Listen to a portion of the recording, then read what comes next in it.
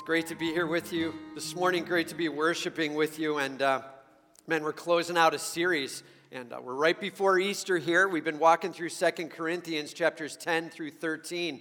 And we're talking about what does it mean to be satisfied. Not satisfied like the circumstances all went really well. What a great day. Satisfied like no matter what's going on, I can rest in my God. I can take deep solace in who my God is and all that He's doing for me and all that He's pouring into me. And because of Him, I can be satisfied. So in the train wrecks of life, in the struggles of life, in the heartaches of life, we can still be satisfied. Satisfied in the greatness of our God and all that He's doing for us. We have hope. And all of God's people said, and that's the story of 2 Corinthians 10 through 13 is may we grasp the hope we have in Jesus Christ in so many different facets and ways. And today we're looking at what does it mean to have Christ empowering me? What does it mean to literally be saved and seeing God doing a work in me? And Paul talks about several different facets of this Christ-empowered living. To be satisfied, to be truly satisfied in Him, we're going to need to be able to experience the depth and the power of Jesus Christ moving in me, right? That's what it looks like. So do me a favor, turn with me, if you will, to 2 Corinthians chapter 13, starting in verse 1. 2 Corinthians 13, starting in verse 1, as we now dive in and learn how to be living this Christ-empowered life. Point number 1, do not falsely accuse.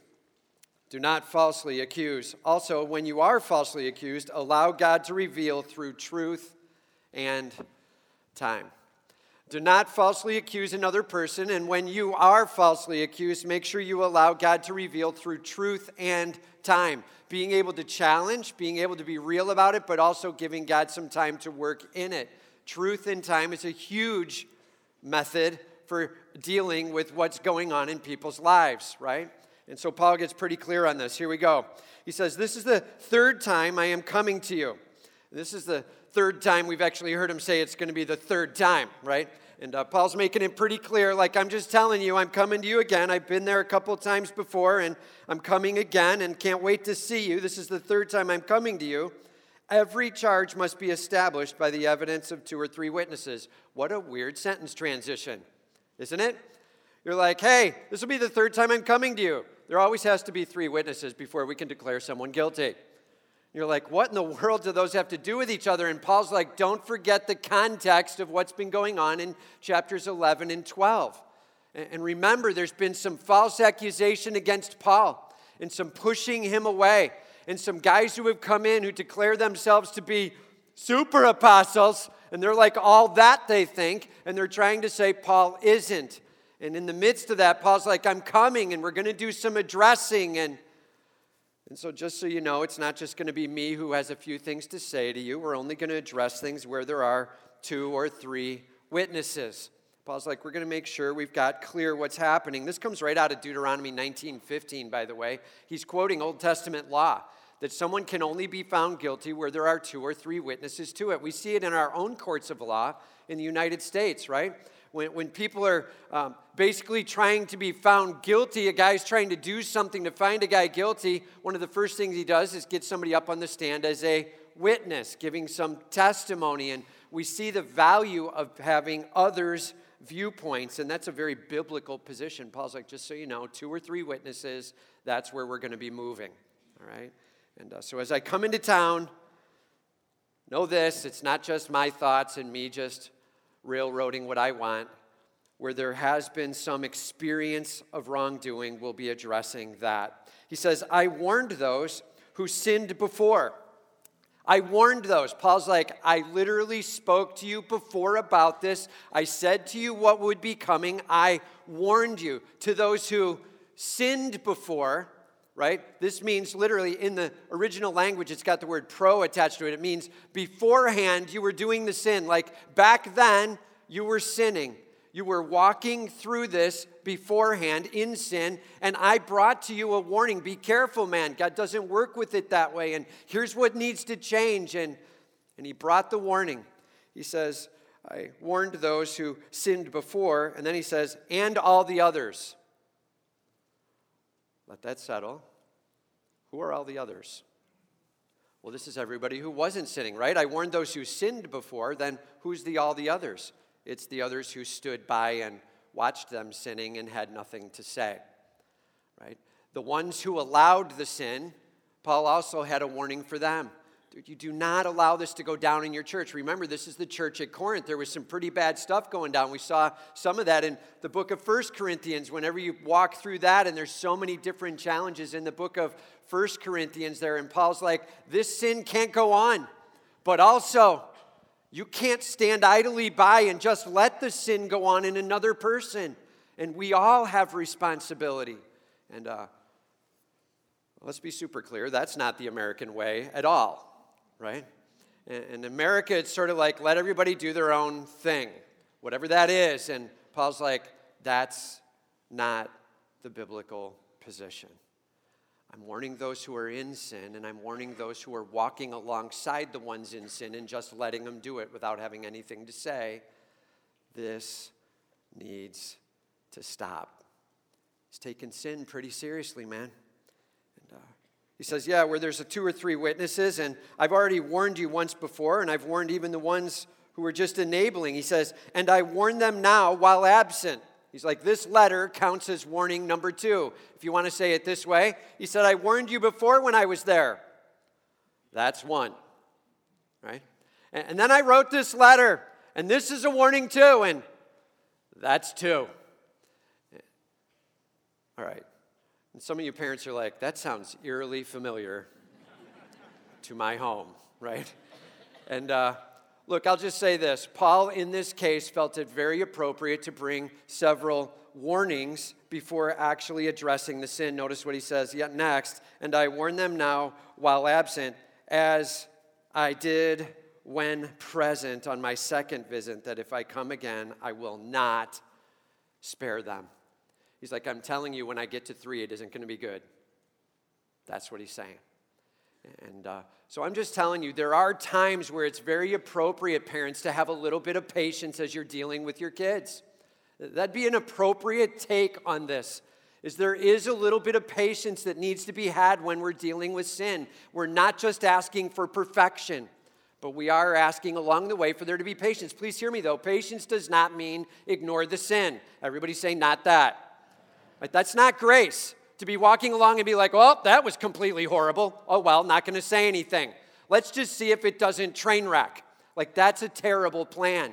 And being able to address it and say, and that does need to change. And that needs to change pretty quickly now.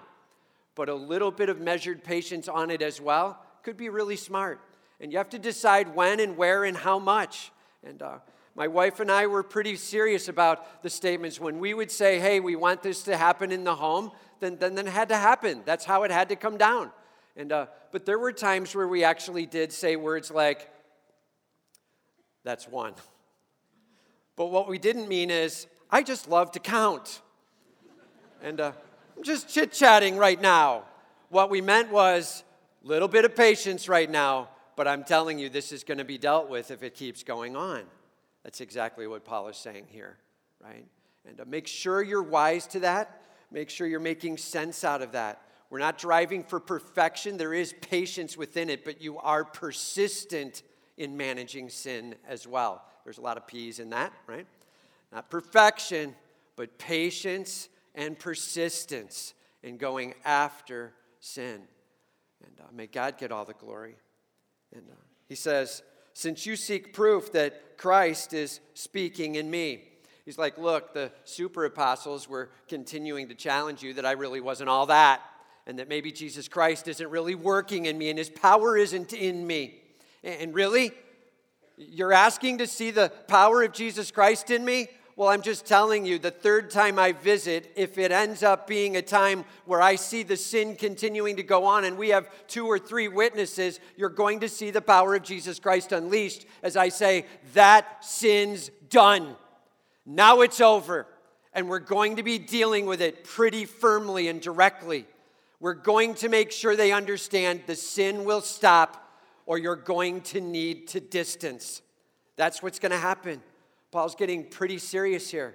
Man, I'm telling you, do not think that the church needs to be all about grace being defined as never ever talk about people's sin. That would be a grave misunderstanding of the call of the church and the role of Jesus Christ in our lives. Ready? And all of God's people said, right, we're all like, amen, as long as it's somebody else, right? Right. Let's get real, man. If we've got some sin to deal with in our lives, then let's deal with it. And he's like, listen, the power of Jesus Christ will be speaking in me as I deal with that sin. And you want to see the power of Christ unleashed, see it as we take sin seriously. The holiness of Christ is essential to grasp.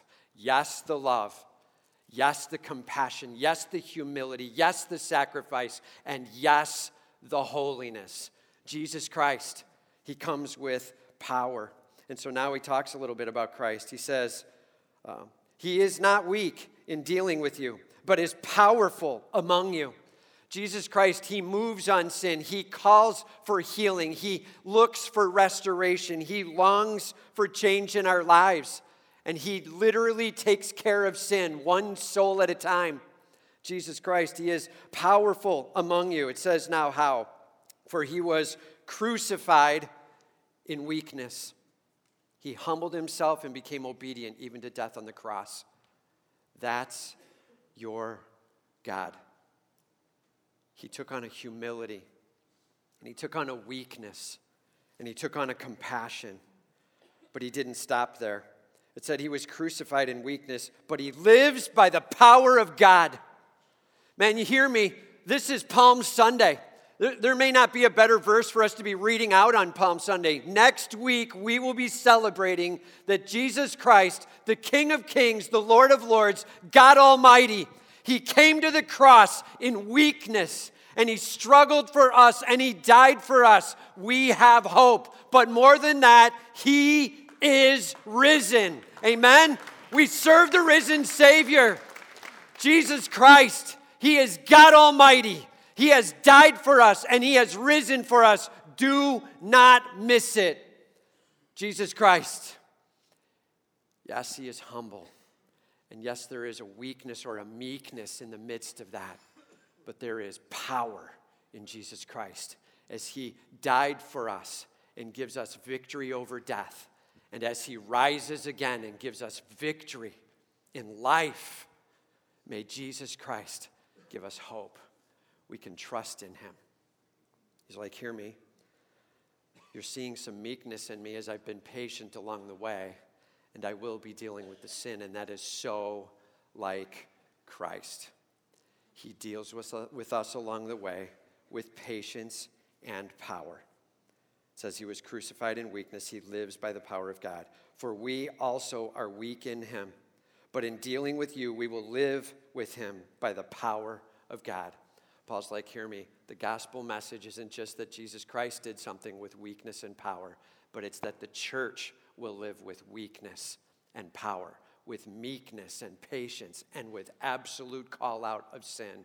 May God get all the glory. Man, we need to take sin seriously. We need to take our Savior seriously. May we not be all about self. May we be all about him, and may God get all the glory. May we get real with our sin. That's what he's talking about here. Okay. You know, I just wrote these words down. When you're going to confront someone when it comes to sin. We've talked about this in the past here with confrontation. We called it measured confrontation. And what's it look like?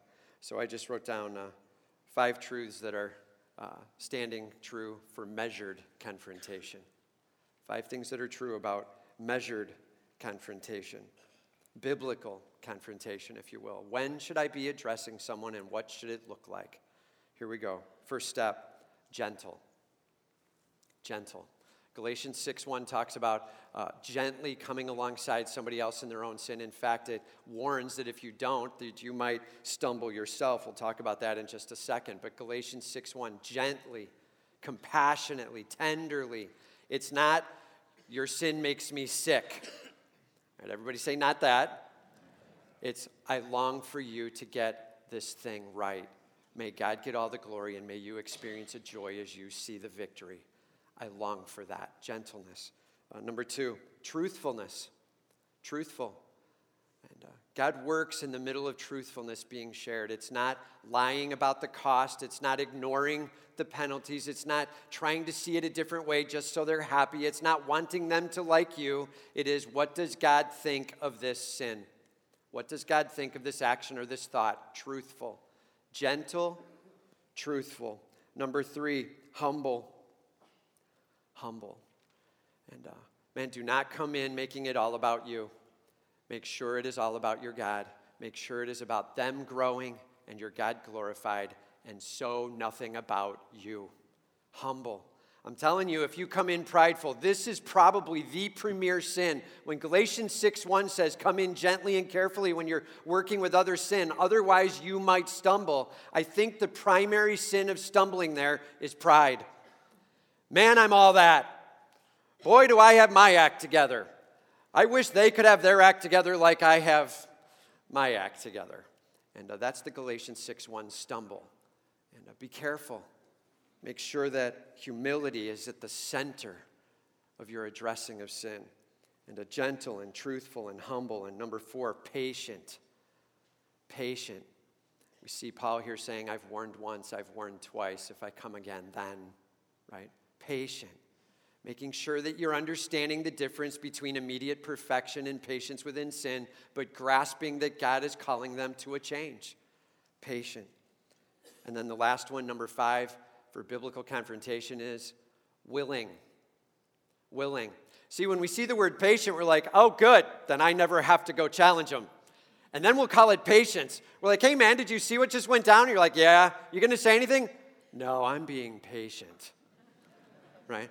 But the reality is we're like, I don't ever want to talk about it. I don't like confronting. I don't want to have to deal with it. I'm not willing to ever stand in the gap. The difference between patience and willingness is one is seeing the value in the other person's soul, and the other is seeing the value in my own soul. When I'm unwilling, I'm longing for you to just like me, right?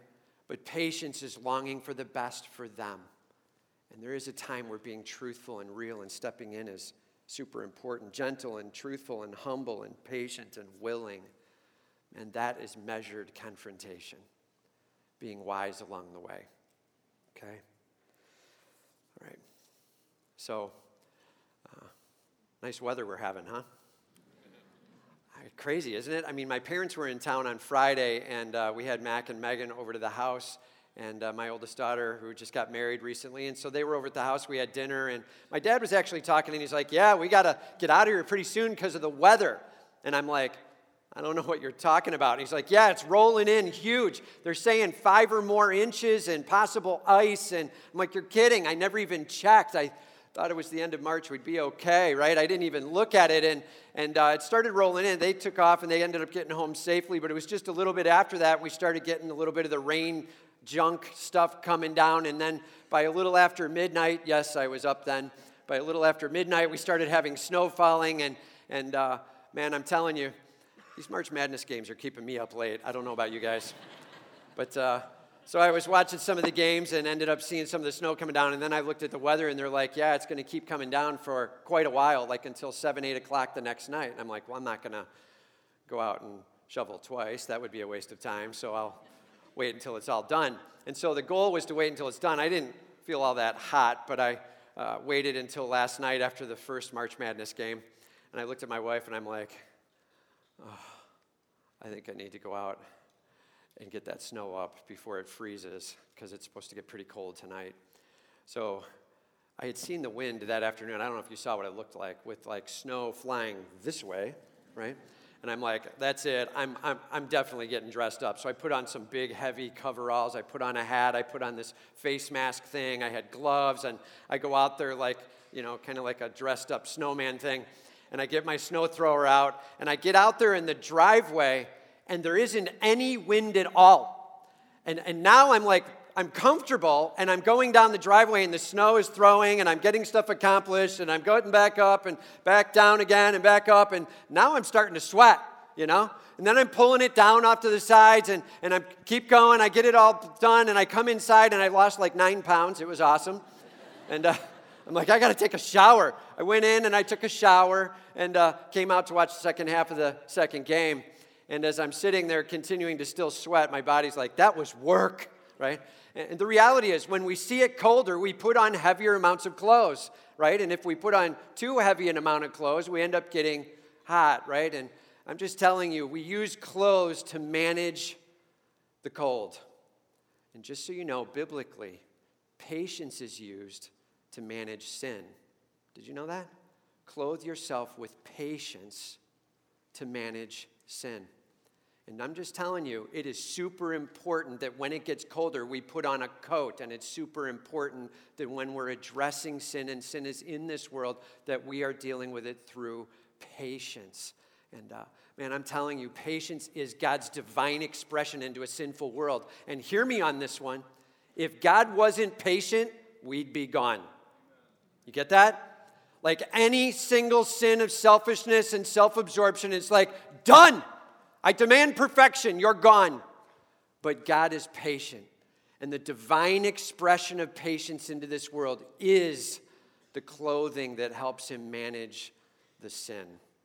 And super important that we grasp that in the midst. And I just wrote this phrase down. Patience. It's only needed where there is sin. Let that settle for a moment. Patience will not be needed in heaven. Think about that. Everybody's perfect. That'll be nice, huh? Whatever line you may have to stand in, it just moves super fast and efficient, right? Whenever you're talking to someone, they really know all the social cues. They're kind of normal.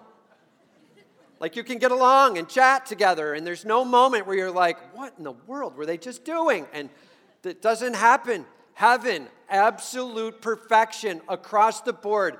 Patience is something needed as a divine expression into this world, into this sinfulness, into this brokenness. Patience is the clothing that God puts on to manage the sinfulness of this world. And all of God's people said, and that is a huge deal that we grasp. So I just wrote, patience is a divine action into a decidedly sinful world. Question: how are you clothed for the sinfulness in this world? How are you clothed for the sinfulness within your home? Do you have patience? Are you ready to deal with the sin around you? Please note this too. Too many clothes can make it really a bad plan as well. Be careful about nonstop patience and never actually getting to addressing it. That's not a good plan either. Making sure that God's plan is being measured into that soul, that they are getting what is sin and they are moving with their King, and you are willing to call that out. Measured confrontation. So, simple question. Is there somebody you're supposed to be talking to that God's pressing in on your soul?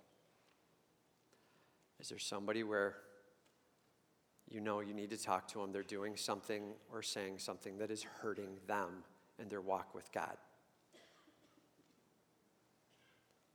Or maybe somebody's saying something to you, and it's time for you to listen. It's time for the selfishness to be set down, and it's time for the sin to be done. May God be glorified. Okay? That's point number one. Point number two. Examine yourself prayerfully to see if you are saved. Examine yourself prayerfully to see if you are saved. And he starts out here. He says, examine yourselves to see whether you are in the faith. Everybody say that means saved. Right? Examine yourselves to see whether you are in the faith. Test yourselves. Okay? He's literally saying, take a check, take an inventory. See if you can see yourself saved. He's like, look at the fruit, man. What are you seeing? Okay? Saved. we end up declaring something that it means that we think or something that it means that we try to embrace, but we don't talk about the fruit that should be coming from it, and we might miss the point. That's what he's saying. He's saying examine yourself and test yourself. Make sure that you are properly evaluating whether you are trusting in your King and saved. Okay? Well, what does it mean to be saved? Well, saved, we've talked about it. It means, A, that you admit that you are a sinner in need of a Savior. You admit you are not perfect and far from it. You admit sin is in your life. You do things wrong. B, you believe. You believe that Jesus Christ is risen from the dead. You believe that there is power in Jesus Christ. And C, you confess him as Lord. You're in charge. That's Scripture, Romans 10, 9, and 10. That we admit we're sinners, that we believe he's risen from the dead, that we confess him as Lord. So how would we examine? How would we test? Ready? Well, you might ask yourself, am I confessing sin and apologizing to God? Am I getting things right? Man, when's the last time you got things square with God? If you're like, I don't know if I really do that ever. See, that's not a good moment. I admit I'm a sinner in need of a Savior, and I come to my God, and confession is a part of that, okay? Come to your God with, Lord, please forgive me. Lord, I know this is wrong. Lord, I'm handing this to you. First question for yourself if you're examining is, am I confessing and apologizing to my God? Am I getting my sins square with him? All right? Number 2, do you believe that Jesus Christ is risen from the dead? That there is power in him? That there is life in him? Does next week matter to you? Is Easter a monster celebration because there is power on display in Jesus Christ? I believe he is risen from the dead. I'm counting on him to be the one true God. He is the way, the truth, and the life. Are you there? But it's not just that. It's also confessing him as Lord, which is a little bit of the confessing sin that we just talked about, and now also this. Do you know what God wants, and are you obeying it? Confessing him as Lord. Do you know what God wants, and are you obeying it? Super important that we get that square. Now remember, God's not demanding perfection. He understands we are sinners being saved by grace, right? So it's not, I get everything right every single time, all the time. It's not that, but it is understanding that along the way, there must be repentance. Man, if you are in a prolonged period of unrepentance, if you are in a willful disobedience over an extended period of time, that is not a good sign. Examine yourselves and test yourselves. Lord God, I'm handing my life to you. And Lord, I know there's times where I am thick-headed and I miss it. Thank you for your patience. Please forgive me. Man, if you are sitting here today and you've walked in this morning and you're like, I am standing in willful disobedience and I won't get it clean, here's my request. Man, right here, right now. Lord, I'm done fighting. You're in charge. Please take over. I confess this is wrong. I confess you're in charge. Please forgive me. I'm done. Make sure your God rules in your life, right? Confess him as Lord. The operative words, prolonged, willful disobedience. Prolonged unrepentance. Man, if you're sitting in that spot, that would not pass the test. Simply put, if you're sitting in a spot where selfishness is the key way you live life, it is time to come to put Savior in charge of your life, not you. Time to say, God, I'm willing for you to lead. What do you want done?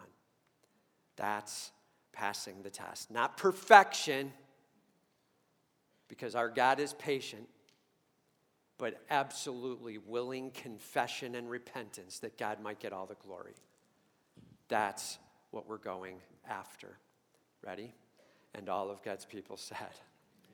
It's a good place for an amen, right? Thank God that he is absolutely forgiving along the way. He says, test yourselves. Man, may we look for fruit, obedience, along with confession where we've missed it. That's the fruit. Obedience, along with confession, apology, and repentance. That's the fruit. He says, man, test yourselves. Or do you not realize this about yourselves, that Jesus Christ is in you? He's talking to the church at Corinth, and he's like, man, you're saved. You trust in Christ. Hear me. That means Jesus Christ is in you. The Holy Spirit working in your soul. You transformed, and God doing a work. You literally becoming the temple of the living God. He's like, don't you realize if Christ is in you, then Christ is going to be expressed through you. That's what we're talking about.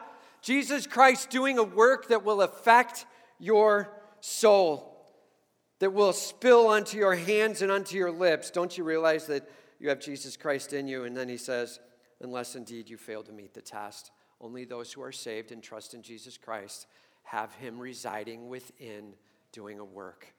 Man, do you admit that you are a sinner? Do you believe that Jesus Christ is risen from the dead? Are you willing to put him in charge, confess him as Lord, begin in obedience, and a confession, an apology, and a repentance where wrong?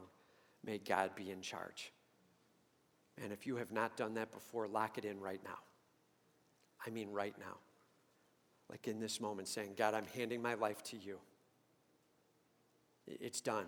No longer me. No longer my sin. Maybe you're in this room this morning and you know you've been hurting someone with your words, and it's continued for a long period of time.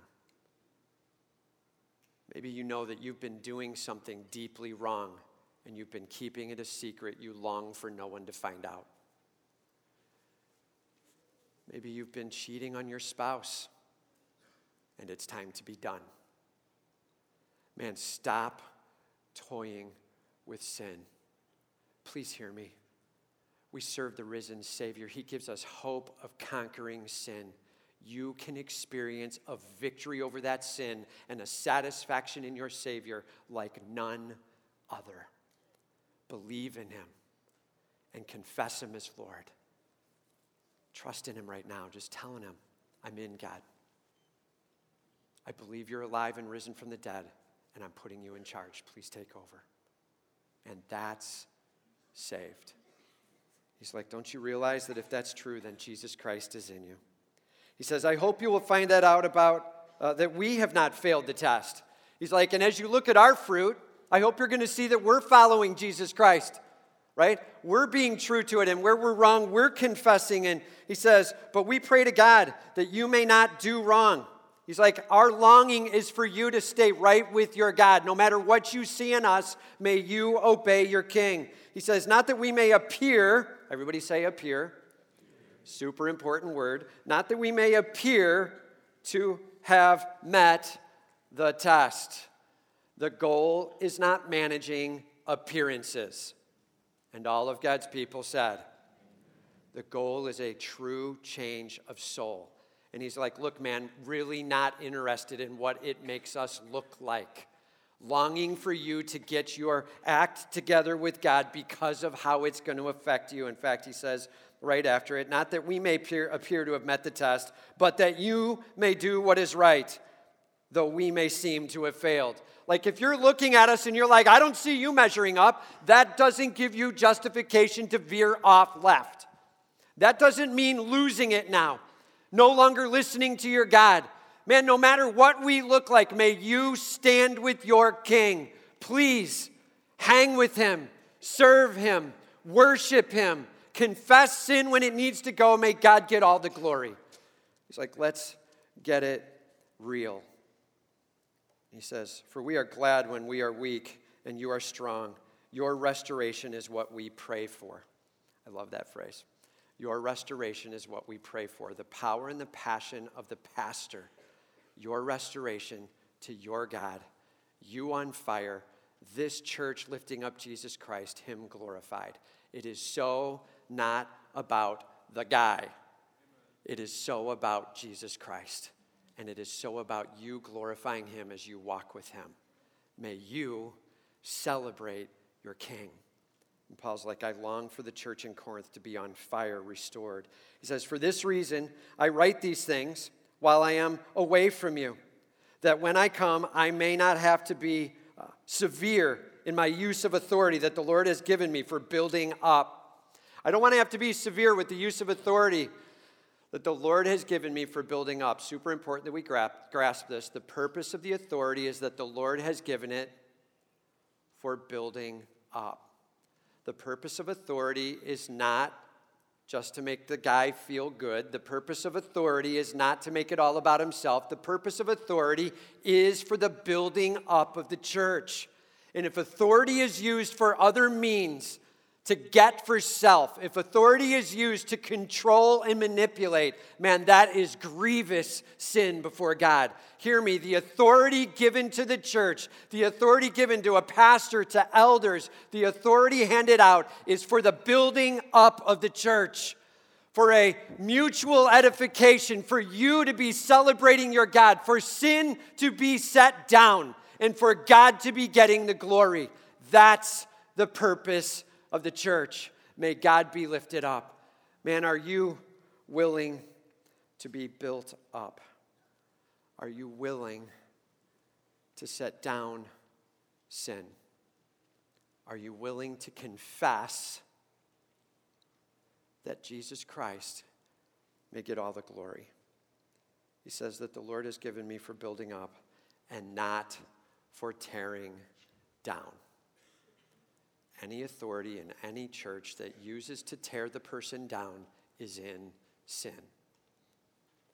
I'm just saying bluntly and directly, authority can be misused as manipulation to get what you want so your name can get in lights, and that is wrong.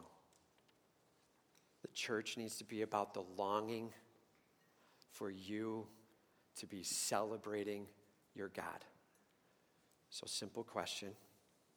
How are you doing in being able to go after your King and worship him? I just wrote this down. Chuck Colson talked about a woman named Sheila. And he said as he talked with her, Sheila had some things to say about life. Sheila spoke about this world. And she was like, I'm just telling you, this world is hard. And I've been through a lot of struggles. And I appreciate my faith. My faith has gotten me through so much. My faith has been very strong in my life. And Chuck said, well, tell me a little bit about your faith. And as she talked a little bit about where she came from and what she believed in, the reality is she said, look, I don't go to church. I never have. And I don't really care what the Bible has to say. I kind of listen to that voice within me. And that voice within me moves me. And that voice has been true for me and has done well for me. I guess I call it Sheilaism. Okay? And man, here's the sad part. Is she believes that calling that faith is the same as what means faith in Jesus Christ and trusting in him to cover our sin and to be our Savior. And that is not the same. To have this little voice within that you listen to all the time, by the way, another term for that is just selfishness, just so we're clear, right? I'm just going to do what I want, okay? This little voice within, the me-ism of the world. And I'm just going to stand up and do what I want. And I don't care what it does to you. And I don't care what it does to those around me. And I don't care what it does to my God. I'm going to do what I want to do. Me-ism. I'm going to be true to myself. Have you heard that phrase before? Ooh, that one almost makes me throw up right there on the spot. All right? True to myself. You've got to be kidding me, man. True to our Savior, Jesus Christ. True to the one who chose to die for me. True to the one who chose to be risen from the dead, life on fire, hope for eternity, my God. He gets my attention. Down with me, up with him. Amen, man. Huge deal. May we grasp this. Me-ism does not get it done. How are you doing with your worship of the risen Savior, Jesus Christ? How are you doing with your faith in the one who has died and has risen? How are you doing at admitting you are a sinner, confessing that sin, believing that Jesus Christ is risen from the dead, and allowing him to lead in your life? Not doing what your heart says to do, but doing what your God says, being obedient to him. Not with perfection as the measure. There's patience in the process, but with absolute repentance of sin. May God get all the glory. How are you doing? Man, please take an inventory today. And if you need to be locking it in, lock it in right now. Dear God, I'm ready to hand my life to you. I'm done fighting. May you get all the glory. Please forgive me. Thank you for dying on the cross to replace what I owe. You are my King. Dude, that's saved. And that only is saved. He is the way, the truth, and the life. He is not a way, a truth, and a life. The way, the truth, and the life. Jesus Christ. All right. Number 3.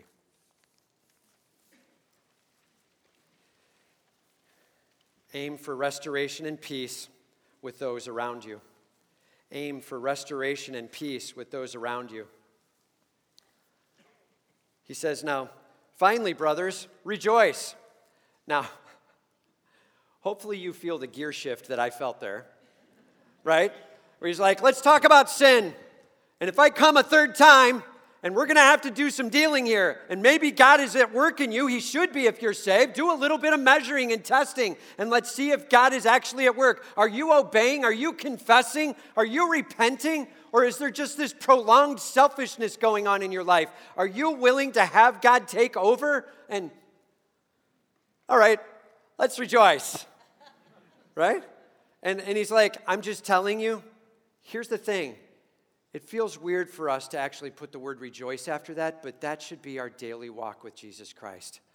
Is, Lord God, help me get my sin clear with you, and Lord God, help me clear this up, and Lord God, please forgive me for. And I'm telling you, if it's not throughout the day, regular daily repentance, I'm telling you, you're beginning to live in self-world again.